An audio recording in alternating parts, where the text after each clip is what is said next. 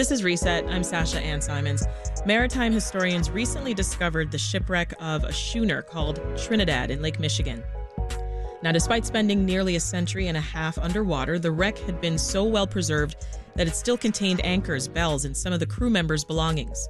Brendan Baylod is a Wisconsin maritime historian, one of the two to discover this wreck, and he joins us now. Brendan, welcome to Reset. Hi. First, I mentioned the ship was a schooner. What is that? Well, a schooner is a sailing vessel, unpowered. It's got usually 2 or 3 masts. And what's important about a schooner is the masts are triangular, not square-shaped. So it was the main type of vessel that was on the Great Lakes that was used to deliver cargoes for most of the 19th century. So the ship was also a canneler, and it was found to be outfitted for wire rigging. Can you talk more about that?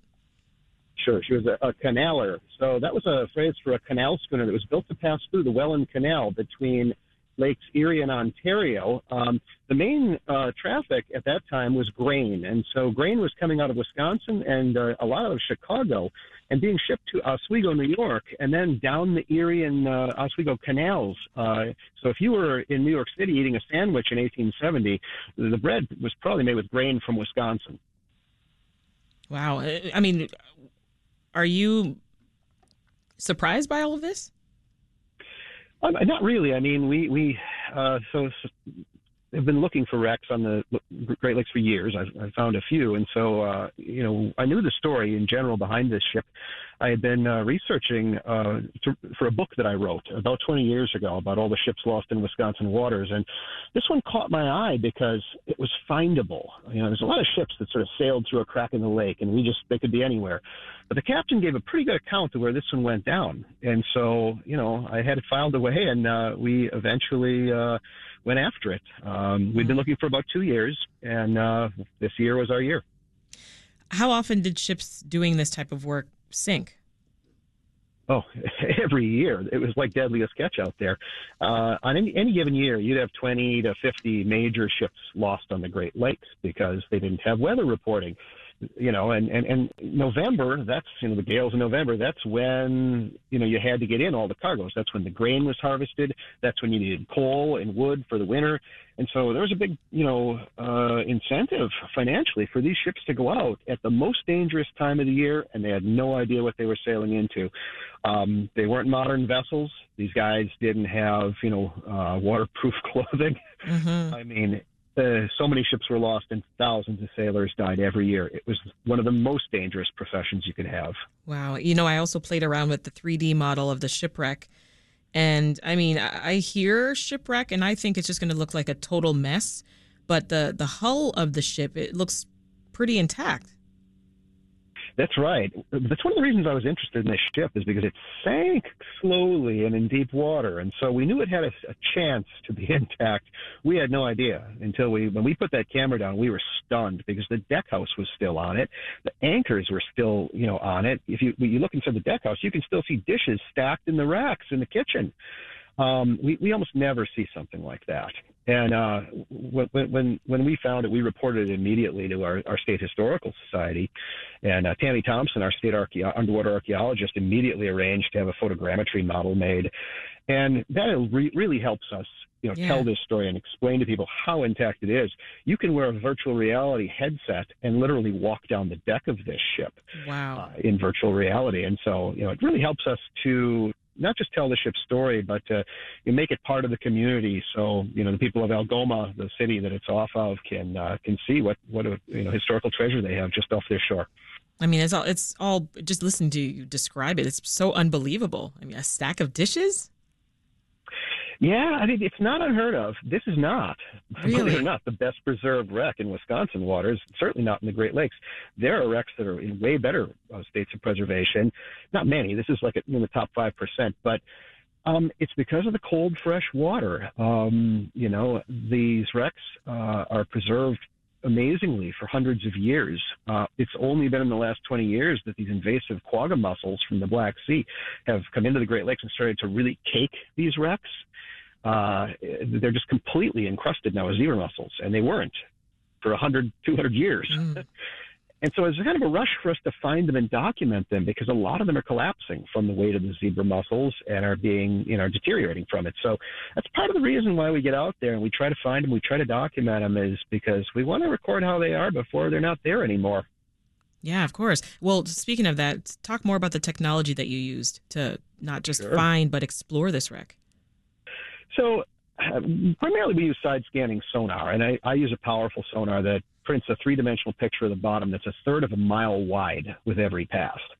And so, a 140-foot ship doesn't look like much when we ran it over. We ran the thing over, and Bob and I, we almost didn't turn around because it just sort of looked like a non-distinct smudge. But it was the only thing we'd seen all day. So we said, yeah, let's turn around and take a look. And when we ran it back over, it had half the speed and only 600 foot of width. It almost burned a hole in the screen. We knew right away we had a wreck, and we knew what wreck it was. We were specifically looking for the Trinidad. And, we had to pinch ourselves to believe it was real. We were just so kind of bowled over by it. We broke our phones and started taking movies of the I can imagine the sonar screen.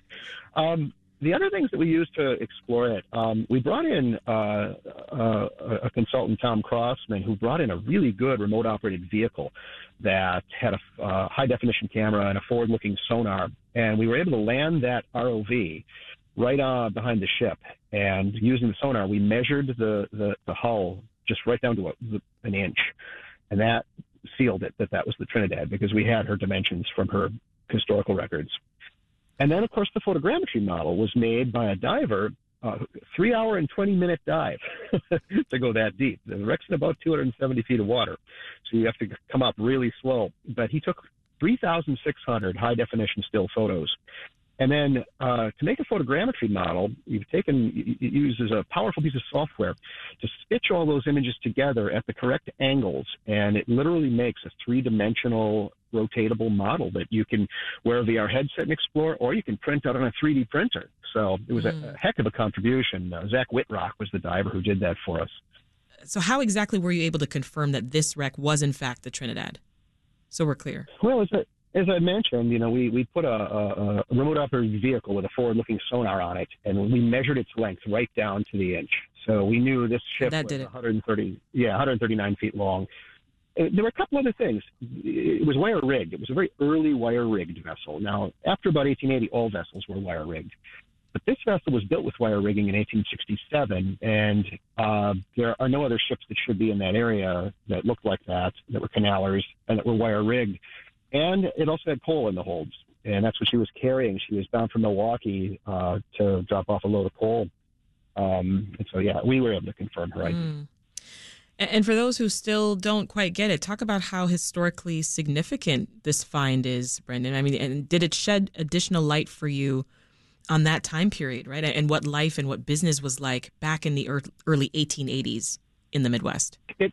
It did. One of the things that we really got out of this story was that how lucrative the grain trade was. I mean, millionaires were being made every year. These guys were boarding merchants in Oswego who built this ship. Wow. Within 5 years, they became multimillionaires by just through the grain trade.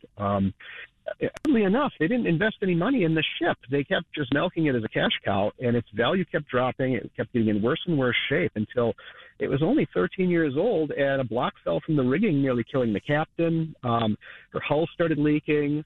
The captains were afraid to take her out in November. They laid her up early because of it. And so we know that she was in bad shape. I mean, by the time she went down, she was a little more than a floating coffin. And, but people were reluctant to say anything bad because, you wouldn't get another job. Right. And everyone on board the Trinidad escaped? Is that right? No, except for the ship mascot, the captain's Newfoundland dog. He was asleep down in the pilot house or the cabin by the ship's stove. And when the ship sank, it went down by the bow, and the stern lifted high in the air. And I would imagine he couldn't climb up the slanted floor to get to the exit, and went down with the ship. Yeah, a large Newfoundland dog, right? Yes. So the plans for the ship, really, what we want to do now is continue to tell its story, primarily to make people more aware about these time capsules we have on the bottom of the Great Lakes, and to also let the community there at Algoma, kind of adopt this new part of their community history, because they're the ones who cared for the crew when they came ashore. These guys were suffering from exposure, and they were given new clothes and really cared for by the people of Algoma. But the ship was forgotten about. I would assume very few people there at Algoma had ever heard of this ship before we found it. Wow. The owners of the Trinidad, I'm reading here, didn't invest in the ship's upkeep, right? Leaks and decayed rigging and other problems really started to plague the vessel. That's right. I mean, and it was odd because when I look at our insurance records, other ships were getting regular maintenance, right? I think it just had to do with, how you ran your business. And this ship was owned by the Finn brothers in Oswego, Patrick and Nicholas Finn, and they were big-time grain merchants. They owned other vessels, too. But, yeah, they just didn't put any money into this ship, and they literally sailed her into the bottom of the lake. And it wasn't uncommon. You see that, the ship was only as good as the people that owned it. That's a true fact for sure. And I'm also trying to picture that moment, back in 1881. I know the captain and his crew, the ones, of course, who escaped in that small boat. I mean, I hear they were rowing for hours upon hours in just terrible weather before they came ashore in Algoma. That's right. I mean, it was about a 10-mile road ashore. They could see the lights of Algoma. This all happened at 4:45 in the morning in pretty, very cold weather. It was in the high 30s out. They were in about 3 to 4 footers in a very small boat, and all they could see was some dim lights 10 miles away on the shore. What an ordeal. And believe me, when I was out there 10 miles offshore, the shoreline just looks like a thin sliver. You're really out there. It took them a long time to get to shore, and they're lucky they made it. Yeah. And as you mentioned, you're looking to nominate the Trinidad to be included in the National Register of Historic Places. What does that mean exactly? Well, the National Register is, obviously most of the people think of it for historic buildings, but it establishes that this is a nationally important historical site. And it does a few other things. It increases the public awareness of the site, which we think is important, because shipwrecks that are anonymous and that nobody cares about or nobody knows about are the most vulnerable to theft or damage. And, divers do, and there are divers who can visit this wreck using mixed gas. It's not that deep. We don't want people going down there and just stealing stuff from it. It's protected from illegal salvage by the Abandoned Shipwreck Act of 1987. I see. All shipwrecks in the Great Lakes, with very few exceptions, are covered under that and are considered archaeological sites. So putting on the National Register establishes firmly that it is a historic wreck and that it's not open to salvage. Interesting stuff. Brendan Baylott is a Wisconsin maritime historian. Thank you so much for joining us. Thanks for having me.